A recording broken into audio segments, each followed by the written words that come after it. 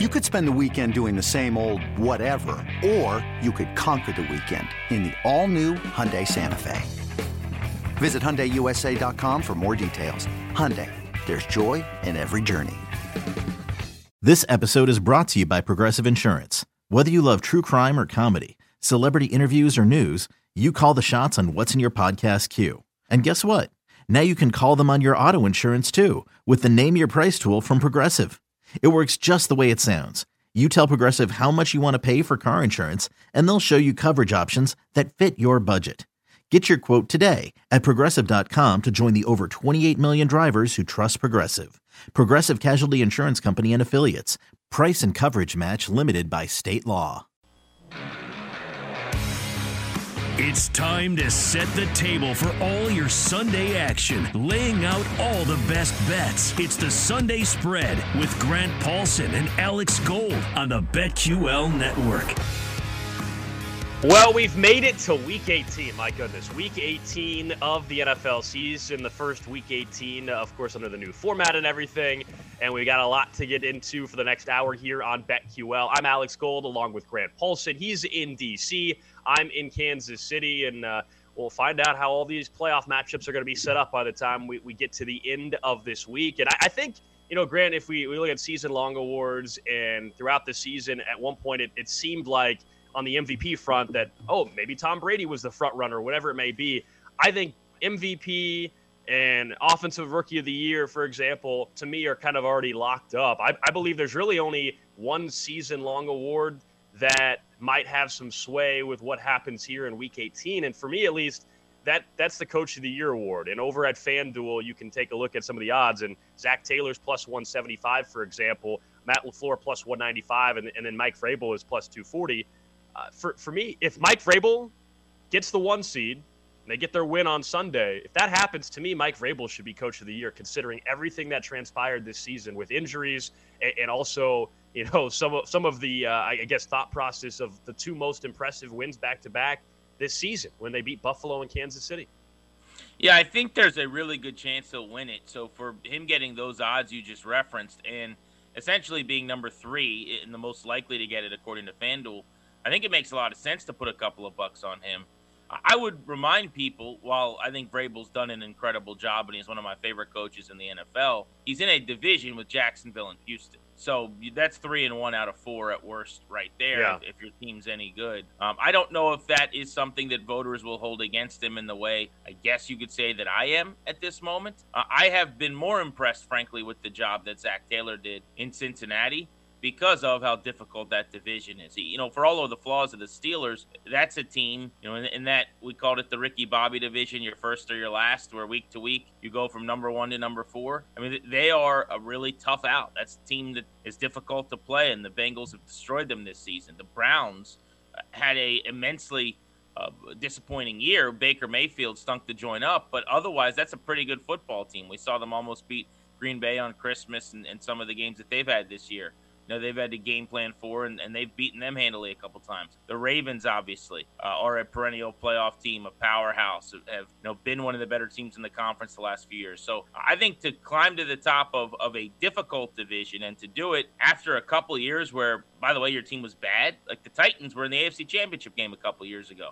I know they lost Derrick Henry. He's a running back. Running backs are fairly replaceable in this league. So I like Vrabel. It sounds like I don't. I'm advocating for somebody else here. But I would I got say you. Matt LaFleur has done a hell of a job with Green Bay. I mean, people disrespect coaching good teams and like how hard that is when there is major turmoil. They just think you wave a wand over a good team with a good quarterback. Aaron Rodgers is a pain in the butt, it seems like, to deal with at times. You know, ask Mike McCarthy. Look at their record before LaFleur got there in the games Rodgers started over. 40 games, they were barely 500. And LaFleur has not only made him better and gotten him back to where he's at MVP last year and possibly this year, but I think he's done it in a way where everything around him has improved as well. So those are a couple names I'd throw out there. But for me, if I had a vote, I might go Taylor just because he started the year on the hot seat, and he's going to end the year having knocked off the Chiefs and really solidified himself as a true coach of a contender. Yeah, he's the favorite for a reason. I don't disagree there. The Vrabel point about the running back, typically I would agree there. It's just we know Derrick Henry is not just your everyday running back. That's my only thing, because typically I would totally agree that, all right, you overcame not having a running back, and those are replaceable. But, I mean, Derrick Henry was going to continue to set records this season, and so I think that was a significant loss. Like, the number one seed to me still holds a lot of weight just in terms of that accomplishment, especially now when it's the only seed that gets a bye week, as we know, on the AFC and the NFC side. And then Green Bay, you're right about how we view Coach of the Year when it comes to Matt LaFleur. This goes for Belichick. This goes for Andy Reid and some of these top-tier coaches where they have these high expectations and to begin with. And it's why, short of going, now I guess 17-0, for Bill Belichick or Andy Reid or 15-2 or whatever, like, it's awfully tough for those guys to ever get some love for Coach of the Year.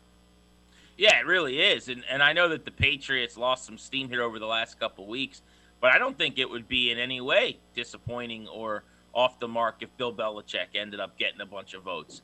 I mean, again, this is a team with a rookie quarterback who they can't really put a ton on his plate and ask him to do a whole lot just yet, who has turned themselves into a fringe number one team in the conference. And by the way, there is still an algorithm that would allow them to be the top seed. So by your kind of argument for the Titans, I'd ask you, if the Patriots end up the number one team in the conference with Absolutely. Mac Jones at quarterback, don't you then have to consider the mad scientist Bill Belichick, the hoodie?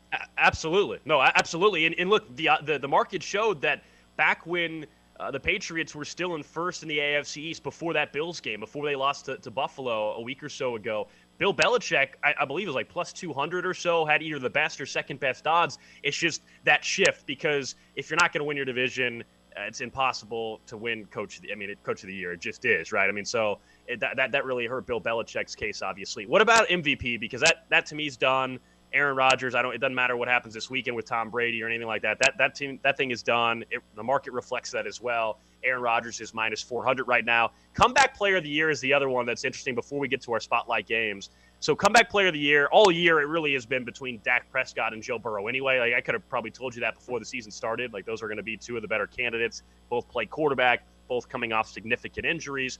And I actually think Joe Burrow should have been getting way more attention, and I actually would vote for Joe Burrow on this. My issue with him winning it is going to be, I think a lot of voters are going to go with a little bit of the name recognition and still a guy that's been in the league and a guy that people maybe are a little more attached to than Joe Burrow, who's still only in year 2 of the league. But you look at the numbers, they're not far off from each other. I think Burrow has like 2 or 3 more touchdowns, but he does have three more picks or so. He's got more yards.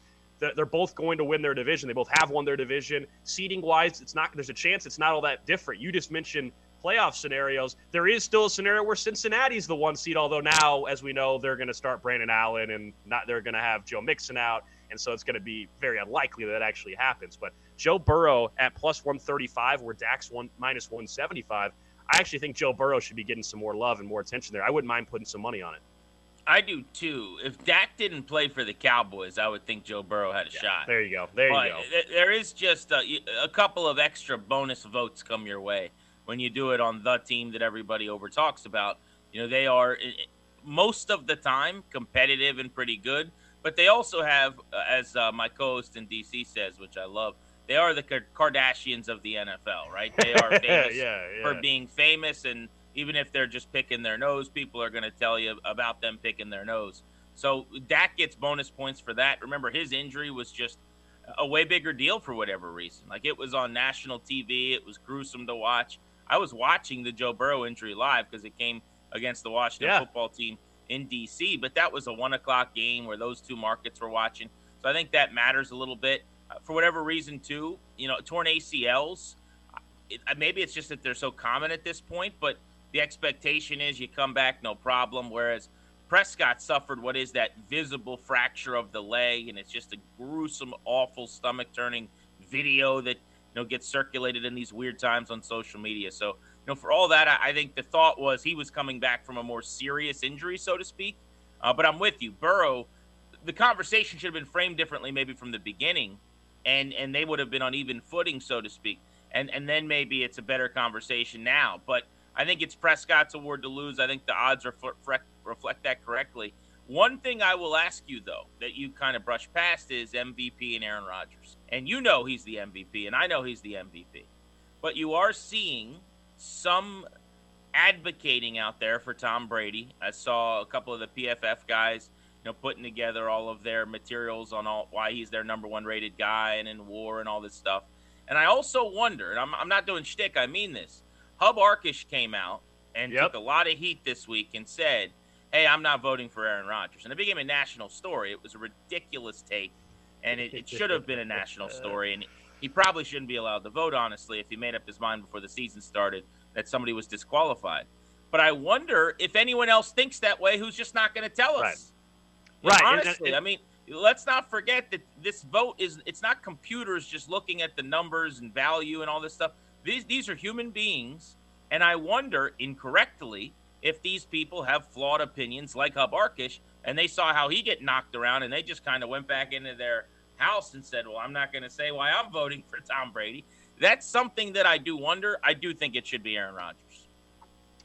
I think there will be a few others that join Hub on that. There's 50 voters, as you know, and it would not surprise me if there's 4, 5, 6 others that are similar in line with him. But it is ridiculous that you can decide your MVP, at least who you're not going to vote for, before the season starts. I mean, that is absurd. That is ridiculous. That should not allow you to continue to be a voter.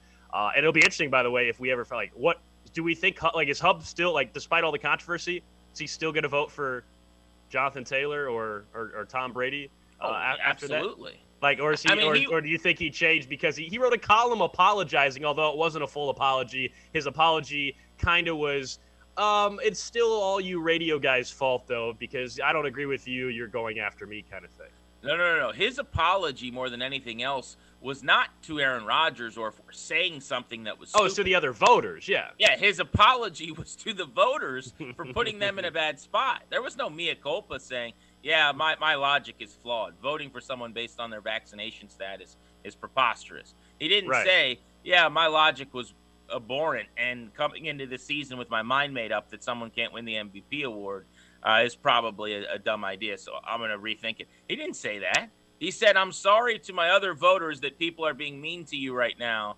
Yeah, he's going to vote for Jonathan Taylor or Tom Brady, and as long as he's got a vote, he can do whatever he wants. But if you rule people out because they disagree with you on anything, frankly, but certainly on hot-button issues in society today, as far as I'm concerned, you don't get a vote. And I'm saying that as someone who has been a Hub Arkush fan until this week, I guess, for a long time. I used to read, Pro Football Weekly, and I listened to his segments, and I've always thought he was really good. And still, I will listen to segments in the future where I think he's really good. I just can't believe that's a take that he has. It's unbelievable. Of course, Aaron Rodgers calling him a bum, I think 3 times in his Q&A the other day as well. Okay, enough of some of these seasonal wars. This is the Sunday Spread. He's Grant Paulson. I'm Alex Gold. Let's get to the spotlight games, though, for this week. And the one that I'm really looking forward to, let's start there on Sunday Night Football. It's an AFC West showdown between the Chargers and the Raiders. This game is in Las Vegas. The Chargers are 3-point favorites. It's win and you're in, although there is a weird scenario that's been talked about this week.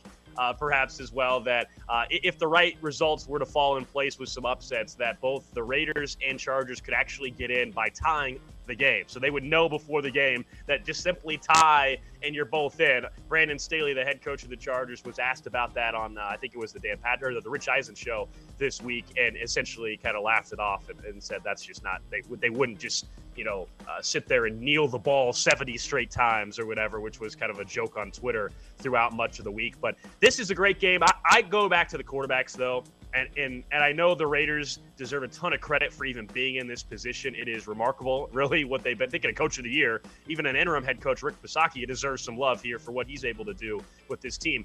But Herbert versus Carr in a win and you're in playoff game, I'm going to side with Justin Herbert in this one. I don't have it as my pick 6.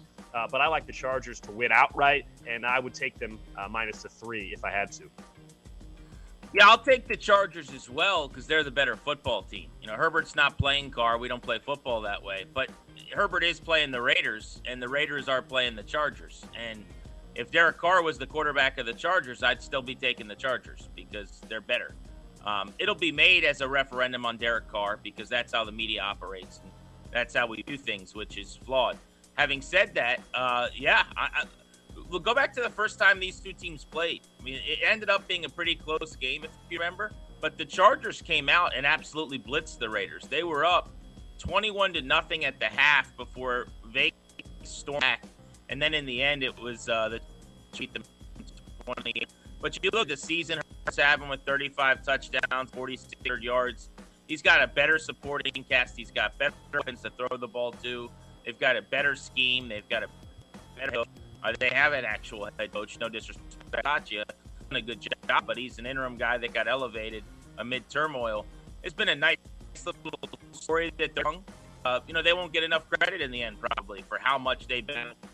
But the Chargers are the better team, and they'll make the playoffs.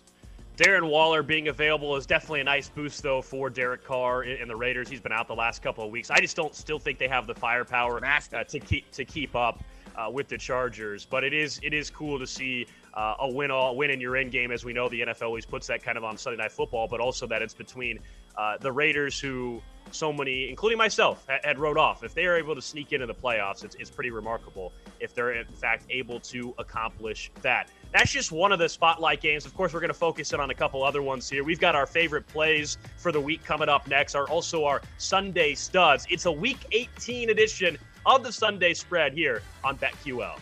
Every Sunday morning, start your day off with FanDuel Game Day from 8 a.m. to 10 a.m. Eastern with Jeremy Kahn and Chris Mack. Available on BetQL and the Odyssey app, and streaming live on Twitch.tv. You ready? Showtime. On May 3rd, summer starts with The Fall Guy. Let's do it later. Let's drink a spicy margarita. Make some bad decisions. Yes! Audiences are falling in love with the most entertaining film of the year. Fall Guy. Fall Guy? Fall Guy. That's what the poster said. See Ryan Gosling and Emily Blunt in the movie critics say exists to make you happy. Trying to make it out? Nope. Because I don't either. It's not what I'm into right now. What are you into? Talking. Yeah. The Fall Guy. Only in theaters May 3rd. Rated PG-13. Welcome back to the Sunday Spread with Grant Paulson and Alex Gold on BetQL. All right, we'll get to our pick six here momentarily, but we continue our spotlight games. It is Week 18, and how about in the AFC South? The Tennessee Titans, 10-point favorites at the Houston Texans, the total at 42. We all know earlier this season it was the Texans going to Nashville and actually upsetting the Tennessee Titans. So it has happened before, but a lot of implications on this game, Grant. The Titans are in position to lock up the number one seed if they get a win. If they don't, they need some help. They would need, of course, a Cincinnati, New England, a Kansas City, for example, to lose in order for them still to retain that. But this is why we were talking about Coach of the Year. It's pretty remarkable that even the Titans, despite, yes, an easy division, I understand, that they're in position here with a win over a bad Houston Texans team, even if they're playing better right now, that they can lock up the number one seed. And I don't think we're going to see history repeat itself from a few weeks ago where Davis Mills and the Texans were able to get that win. That was a monsoon weather-wise. The Titans were without multiple players. And despite Davis Mills actually playing at an average or above average level the last 3 or 4 weeks, I just don't believe with what's on the line in this game that Mike Vrabel and the Titans lose straight up once again to the Houston Texans. Yeah, so a couple of things. First of all, I want to commend Davis Mills, who was, the punchline of some jokes earlier this season. Yeah. I mean, he has played admirably, to your point, and it looks like he could actually be able to play a little bit in this league. So kudos to him and to the Texans for playing hard. But when a team has something that is in front of them and another team doesn't, I always lean toward the hungry team, the desperate team. And you're right, the one seed, the bye is so important. Now, the line is big. Like, the Titans could win going away and still not cover 10 because the Texans backdoor their way into losing by 8 or 9 or something like that. That's the fear. That's why I hate betting a lot of these lopsided lines in Week 18, frankly. Having said that, this is one of the few where I would actually play this because I do think the Titans win handily. I think that they get up big and kind of just beat the Texans into submission. So this is one of the few double-digit spreads this week that I actually really like. But the Titans, you're right. Vrabel's done an amazing job. When they lost Derrick Henry, I thought there was no chance that they were going to hang and be the number one team in the conference. And a lot of it has to do, frankly, with the other teams in the conference also kind of dropping back to the pack. If you look at their record, it's not like they ripped off a great stretch and only lost 1 or 2 games. But everyone kind of together stepped backwards. So it worked out for them. But you got to give Vrabel a lot of credit. Their defense elevated its game. And as Tannehill struggled and turned the ball over a lot, nothing really seemed to matter. And for the Texans in their future, whether, Davis Mills, I think with his play, I think they're going to give him a strong look that knowing what the quarterback draft class looks like, maybe they run out Davis Mills again next season based on how he's performed here down the stretch. And David Coley is an interesting one. Before the season, I would have said, he's for sure, Grant, one and done. For sure, one and done.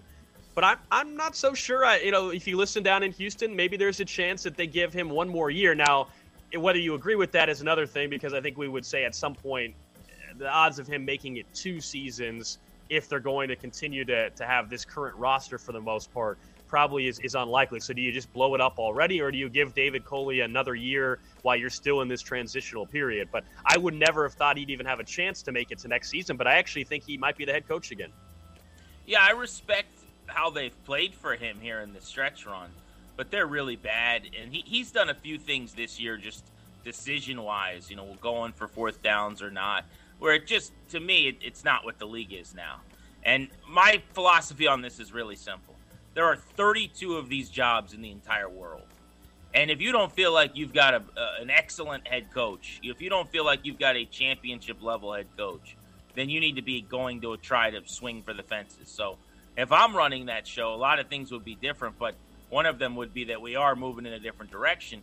And I would want Culley on my staff, for the record. This is a mensch. I mean, by all accounts, every person that I've talked to about him loves this guy. He thinks he's one of the best human beings they know. And he's never called plays, though. He's never been a coordinator, right? It was kind of an outkicking of his coverage to get the job. So maybe he's a coordinator next year. Maybe he's going back to coaching running backs or receivers or whatever. I want him in my building. It seems like he's a leader of men. But I've got to try to make sure that I've got a head coach that I'm paying top-of-the-market money to, who's one of the best on the planet. And if I don't feel like that's the case, then I'm not doing it right. Bill O'Brien is interviewing again. They could always go back down that route, Grant. Bill O'Brien interviewing for the Jags job as the retread hires perhaps continue in the NFL. All right, our last spotlight game, NFC West showdown, Rams and 49ers. Jimmy Garoppolo's got the thumb injury. It's leaning more and more like Trey Lance going to be the guy. I know Kyle Shanahan on Friday said he already knows who the guy is, even though he hasn't ruled out Jimmy Garoppolo. I get the sense that this is going to be Trey Lance starting in a game that the 49ers have to have. They are 4.5-point dogs to the Rams, and the Rams are seriously battling some seeding here. A win, and all of a sudden they could be a 2 seed. If they lose, there's scenarios where the Rams could fall all the way back to the 5 seed, as a matter of fact, if everything broke in the opposite direction here. I think for San Francisco, not only do they need New Orleans to lose in case they lose this game to the Rams, but for San Francisco, I know a lot of has been made about how Kyle Shanahan handled the coaching end versus the GM end of these quarterbacks, right? Drafting Trey Lance for a reason, but then still letting Jimmy Garoppolo play. I'm still convinced that there was a point in time around week 6 or 7 where they were, to me, going to switch to Trey Lance, but then Trey Lance got hurt, and then Jimmy Garoppolo started playing better. And so I think if it wasn't for that, I would love to know the truth of how close they were going to Trey Lance. Now there's a chance where Trey Lance is going to get some essentially playoff experience. I don't think it's the worst thing in the world here, but the Rams have a ton to play for. I actually like the Rams to win this game outright, although I don't like them on minus 4.5 here. I would consider perhaps actually the total in this game going under 44.5. Yeah, I kind of like San Francisco in points, but like you, I'm not convinced they're going to win the game at all. And I worry for Shanahan and his team that they're going to potentially be on the outside looking in.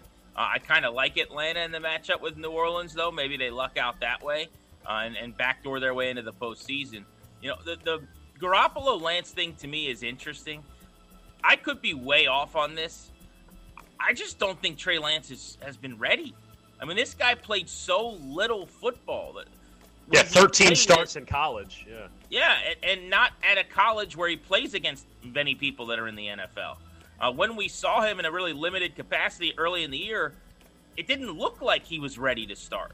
Everyone just assumed because they drafted him in the top 5 that meant he was going to start right away. But the precedent, the history of guys in the top 5 with his resume is pretty slim. He's not a power conference top 5 draftee. So I think if he gave them a better chance to win, Kyle Shanahan would probably have been playing him.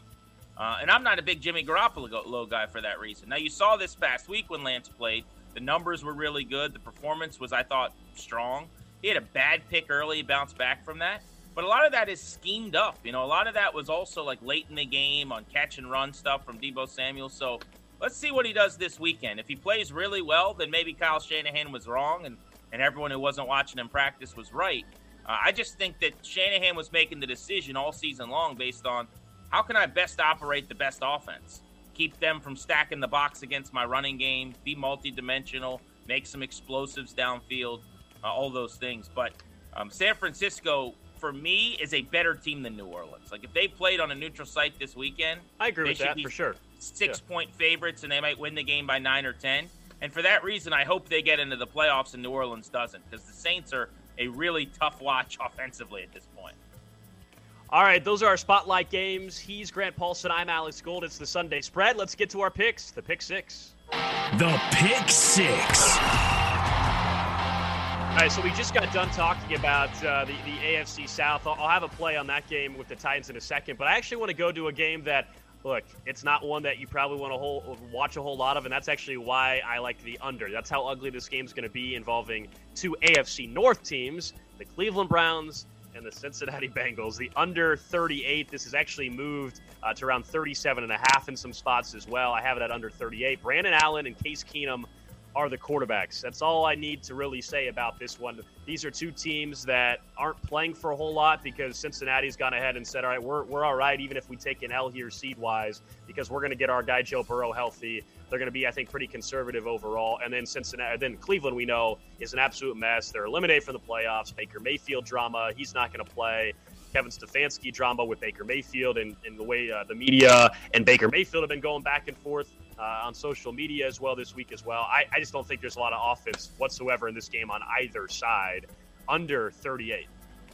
So I actually really like that play. And in fact, I'll probably add it to my list of things to play this weekend. Now that you've got it on my mind. My concern would be, how sure are we that the Browns offense doesn't get better with Baker Mayfield? With a healthy quarterback, with a healthy QB? Yeah, right. I mean, there's a chance. I'm not trying to hot take it or troll Baker Mayfield. I mean, that guy clearly couldn't do it.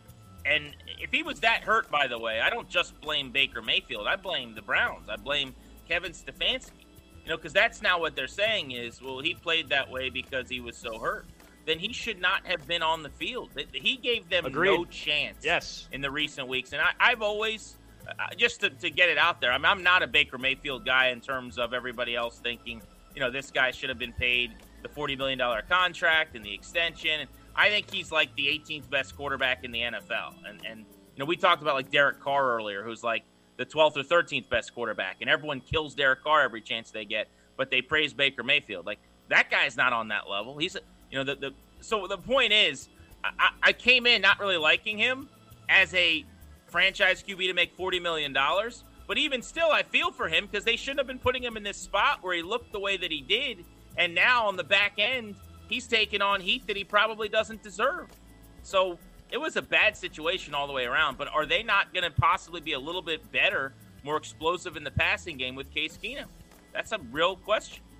Yeah, no, there could be an upgrade there. I would wonder this for both these teams, though, and specifically Cleveland. Yes, maybe an upgrade at quarterback, but it's Week 18, long season. It's kind of the cliche thing here, but I do buy into it where a lot of these guys are ready to head on down to Cabo and start enjoying the beach a little bit, and I think that factors in just a bit. And then on the Cincy side, yeah, it's just simple that you're going to have Brandon Allen and no Joe Mixon and no Trey Hendrickson. I mean, there's a lot of pieces missing on the Bengals heading in. What about you? What do you got? So I'll be really quick with my first one. I don't know there's a lot to be said here. I like Arizona -5.5 in their matchup with Seattle. Again, picking any of these games this week is really tough. You don't know which Seahawks team is going to show up or how much will they care. But I kind of looked for teams in some spots that needed it, and the Cardinals could still win the division. So they come in, they have something to play for. If something goes sideways, maybe they can punt at some point on the game. Maybe punt a lot figuratively and literally. But the Cardinals at -5.5, I think they need it. I think they're going to try to actually play and win the football game. And for that reason, I like them. My second pick, I'm going to go the opposite direction, which is a team that theoretically doesn't need it. The Falcons, to me, are just every bit as good as New Orleans right now, and they're catching 3.5. it's hard for me to unsee what I've seen from the Saints offense the last several weeks. I just don't think that highly of that team right now because of their injuries. If they had a healthier line or a healthier across the board, I'm a big Sean Payton believer. I think they could put a plan together to go out and make the playoffs and win. But even if the Falcons lose the game, I think it'll be super tight, come down to a field goal. So catching the hook there on 3.5 is pretty sexy to me. So we're on opposite ends for that game. I like New Orleans, and I think they actually are able to win by a touchdown in this game. This goes back to how kind of I'm approaching Week 18, right? For me, I'm approaching with teams, you're not wrong on, do I think New Orleans is that much better than Atlanta? No, I honestly don't. But what team actually is playing for something? It's amazing that the Saints are able to sit here and have a chance to get into the playoffs if they win and the Niners lose, considering everything that's happened with them injury-wise. And so I just think there's a huge advantage to that on the mental side, knowing what you're playing for, which is a lot for the Saints and nothing for the Atlanta Falcons that's had a really tough year in year one, of course, with Calvin Ridley not playing much of this season with everything he's been going through. So I kind of view it that way. But I don't disagree that I don't think Atlanta is that much worse of a football team. All right, last one for me. It is over with the Tennessee Titans. I actually liked them to cover the 10. We were talking a lot about that game earlier and the implications here, kind of similar realm, and also why I'm not as hesitant maybe as you were on the big spreads overall this weekend. Favorites of 7.5 or higher since Week 13 are 24-9-2 against the spread. Double-digit favorites are 15-5-2 against the spread. So since Week 13, these teams have actually been able to cover it. And then, yes, the Titans have a ton to play for. Yeah, the problem with those numbers, which I like, and good nuggets, it's now Week 18, and I think you throw a lot of that out the window. Like, there were teams playing for things the last several weeks that had to cover those numbers. My last game is the Jets plus 16.5. I think they cover that number against the Bills. If this was 2 weeks ago, I think the Bills would have absolutely run up the score and beaten them by 24. But the Bills have to win the game to try to win the division. If they're up by 15 or 17 late, don't keep Josh Allen in the game in the fourth quarter. Don't risk injuries. And in that case, you need a field goal. You need a touchdown here or there, even if you're down 20 and you cover. So I think the numbers could skew differently than what you just said in this final week for that reason, anecdotally.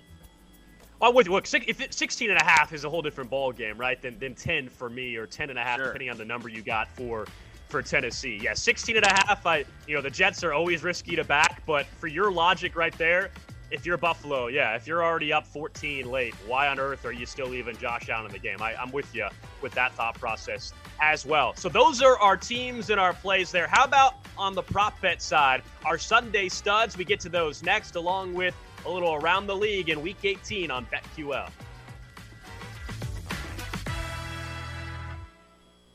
Every Sunday morning, start your day off with FanDuel Game Day from 8 a.m. to 10 a.m. Eastern with Jeremy Kahn and Chris Mack. Available on BetQL and the Odyssey app, and streaming live on Twitch.tv.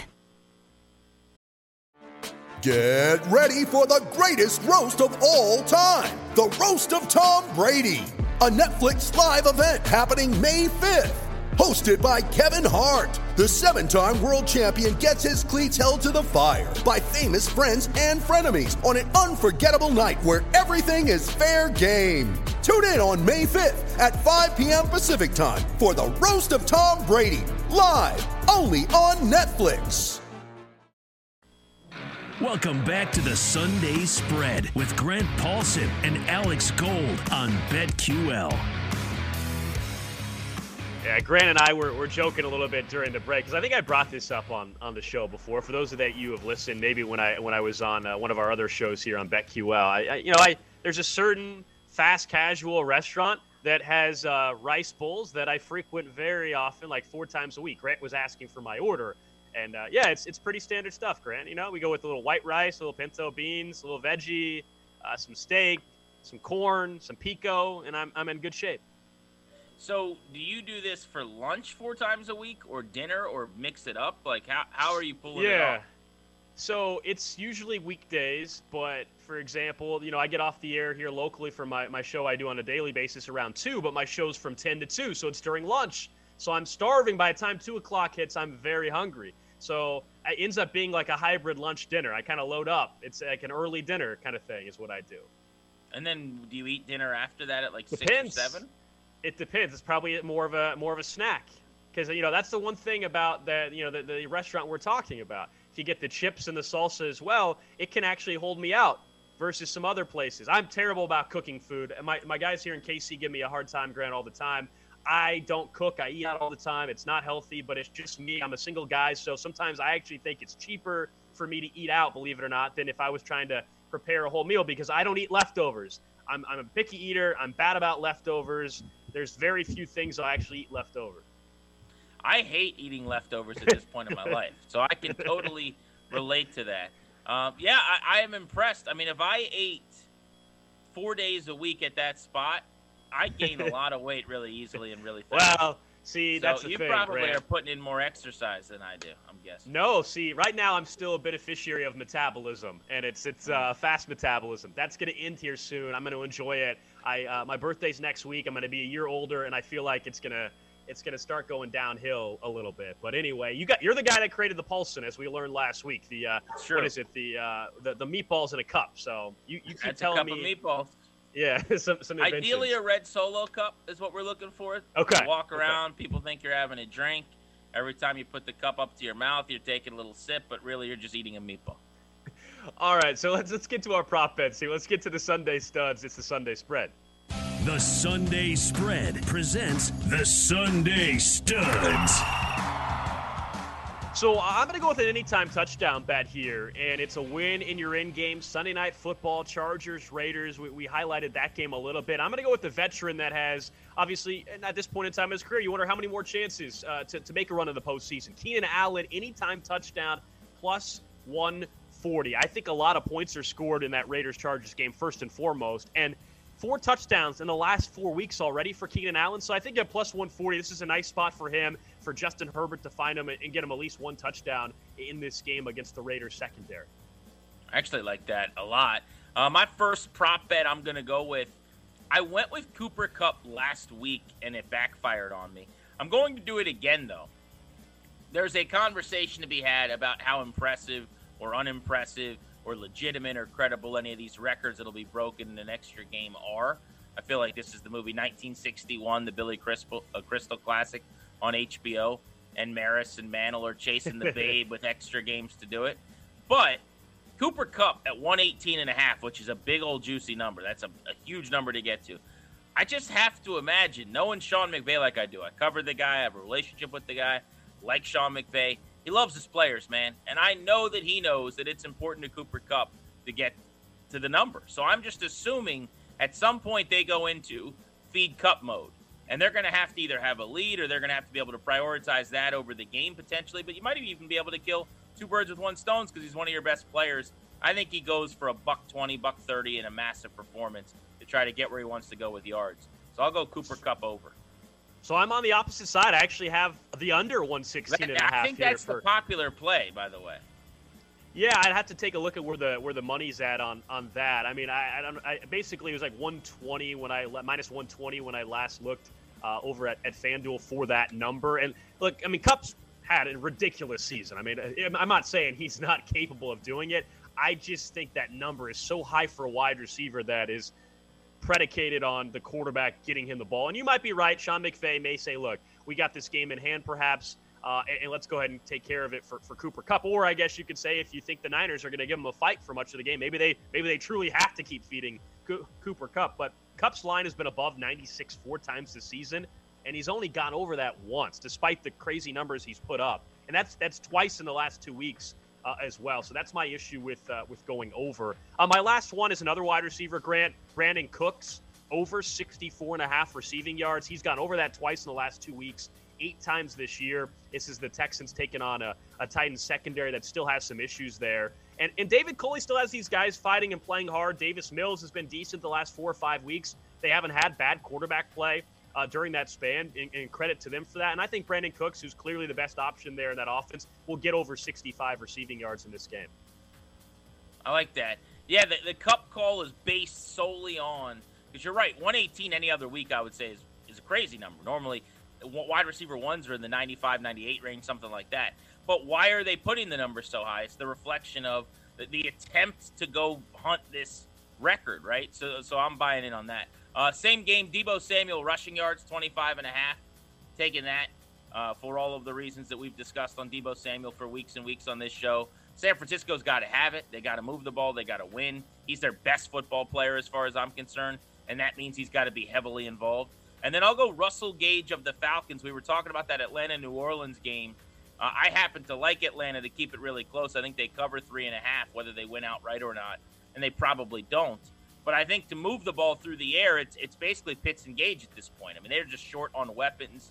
You've seen Gage come on in the second half of this season just like he did last year.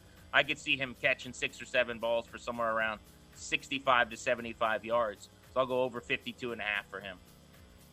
One thing we haven't even really addressed in these prop bets, and honestly, you keep an eye for those of you that are watching on Twitch and listening across the bet stations and on the Odyssey app here, you know, with some of the markets and specifically at FanDuel, a lot of the prop bets have been a little bit late to come in this week with not only COVID, but just some uncertainty. But there's a lot of players that have incentives on the line too, Grant, and you're wondering how much coaches are aware of those. You know, like Gronk, for example. I couldn't find the latest number on that, but he's in position where if he has a decent enough day, he could get a $500,000 bonus. There's some other guys that are in play for incentives like that I think you have to keep in mind. You know, Darrell Williams, a running back in Kansas City this weekend as well. Like there's multiple guys that have, you know, maybe 60 yards to go or 5 receptions to go to where all of a sudden they cash in a nice little $125,000 bonus. Yep, that's absolutely something you see in Week 18, or it used to be Week 17, all the time. As well as, and I go back to the records again, you know, looking for if Brady needs X amount of completions or yards, you know, maybe they throw the ball a little bit more often, although it's hard to imagine the Bucs throwing the ball a little bit more often because he's on pace to set the record for pass attempts in a season. But, you know, one other, Antonio Brown this weekend could make himself several $1 million, targets, catches, yards. Wait, hold on. Something's coming into my ear right now. Oh, I'm being told he's been released for being a jackass. Yes, there are guys that could go out and could absolutely get their numbers this weekend for sure. We almost made it through the whole show without mentioning AB. I was getting ready to make a comment at the end that like we somehow didn't actually bring him up. We almost made it there, Grant.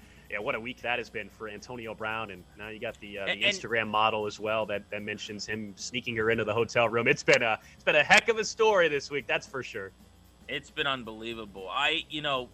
Part of me feels for the guy, but I'm uncomfortable with all the people that are diagnosing him with these issues that you don't know that he has. Are you a doctor? Have you examined him? Like, that is uncomfortable to me and weird that everyone's willing to just do that. And to some extent, you only get so many shots, I would say, and he's had more lives in this league than a cat. I can't imagine another team gives him an opportunity after he stormed off the field doing jumping jacks. Yeah, man, we know how this usually works, though. He's calling out Tom Brady, who's let him live with him multiple times to get him back into the league, so we'll see. But, yeah, on our local show, actually, in D.C., we purposefully haven't touched it all week because, you know, as far as I'm concerned, I want to talk about players that aren't doing stuff like that, you know, but I bring him up because he actually could have made a ton of money this weekend just by playing in the football game, and he opted against that, obviously. Yeah, the story came out that he had asked the Bucs prior to this past week, though, to guarantee those incentives, right, to guarantee those bonuses, and they refused, and so you wonder how much that played a role in his unhappiness heading into that Jets game as well. But look, I guess when you've made as much money as he has, $1 million, and it's not exactly something that he feels like he's got to be able to retain. Okay, those are our plays, our prop bets here, the Sunday studs. Let's go around the league a little bit. It is the final regular season week. Of course, we'll still be here throughout the playoff run all the way through the Super Bowl on BetQL. But Green Bay and Detroit, you've backed Detroit, I think, probably more than I have this season. I think a lot of weeks we've looked at Detroit, and they've been it's worked out for you, right? I think they're 10-4 against the spread this season. Green Bay -3 at Detroit, the total 44.5. Matt LaFleur said he doesn't really want to give his guys 3 full weeks off, so I think you'll see some of the starters play a little bit, but they're going to be very, very cautious here. If I had to make a play in any game that involves a team that's really locked up everything, I'm just flat out not going to make a play on it. But I would lean with Detroit actually to cover the 3.5 in this game. Yeah, I think that makes a lot of sense, actually. And as you said, backing the Lions to cover spreads has been really productive so far this year. The Colts are 15.5-point favorites in Jacksonville. Indianapolis has to win to get into the playoffs, or else they would need to rely on help. Total in this game is 44. Jacksonville trying to have one final decent game for Trevor Lawrence launching into the offseason before they find him a new head coach to work with. I actually think the Colts cover a huge number here, not because they're going to keep their starters or anything like that. I think they will be up huge, and they will win the game, and they'll make the playoffs. They've had so many backups playing, particularly on their offensive line. I don't know what the difference is, really. Like, they could play their backups and beat Jacksonville, I think. I mean, that's a really, really good team. So I expect the Colts to win going away. One other one, Pittsburgh, 3.5-point dogs at Baltimore, the total at 41.5. Pittsburgh still has that path that needs a lot of help. There's 256 playoff scenarios this weekend. But we know that Lamar Jackson, once again, not going to play for the Baltimore Ravens. It's been kind of an unfortunate ending to the season for Baltimore. They also need a ton of help in order to sneak into this game. I just stay away from this game. I really don't have a play on it whatsoever. We're talking about a backup quarterback and two teams that need a ton of help. Yeah, I think them scoring points is just such a difficult thing at this point in moving the football. I'm not touching anything that has to do with the Steelers in the final week of the season. All right, real quick, my Hail Mary, it's Justin Herbert and Derek Carr to combine for 6+ passing touchdowns. It's just plus 600. Hopefully Grant's okay with that one as well.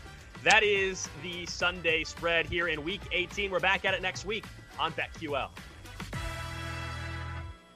Sunday, get all your wagertainment with the You Better You Bet countdown to kick off from 10 a.m. to noon Eastern. Available on BetQL and the Odyssey app and streaming live on Twitch.tv.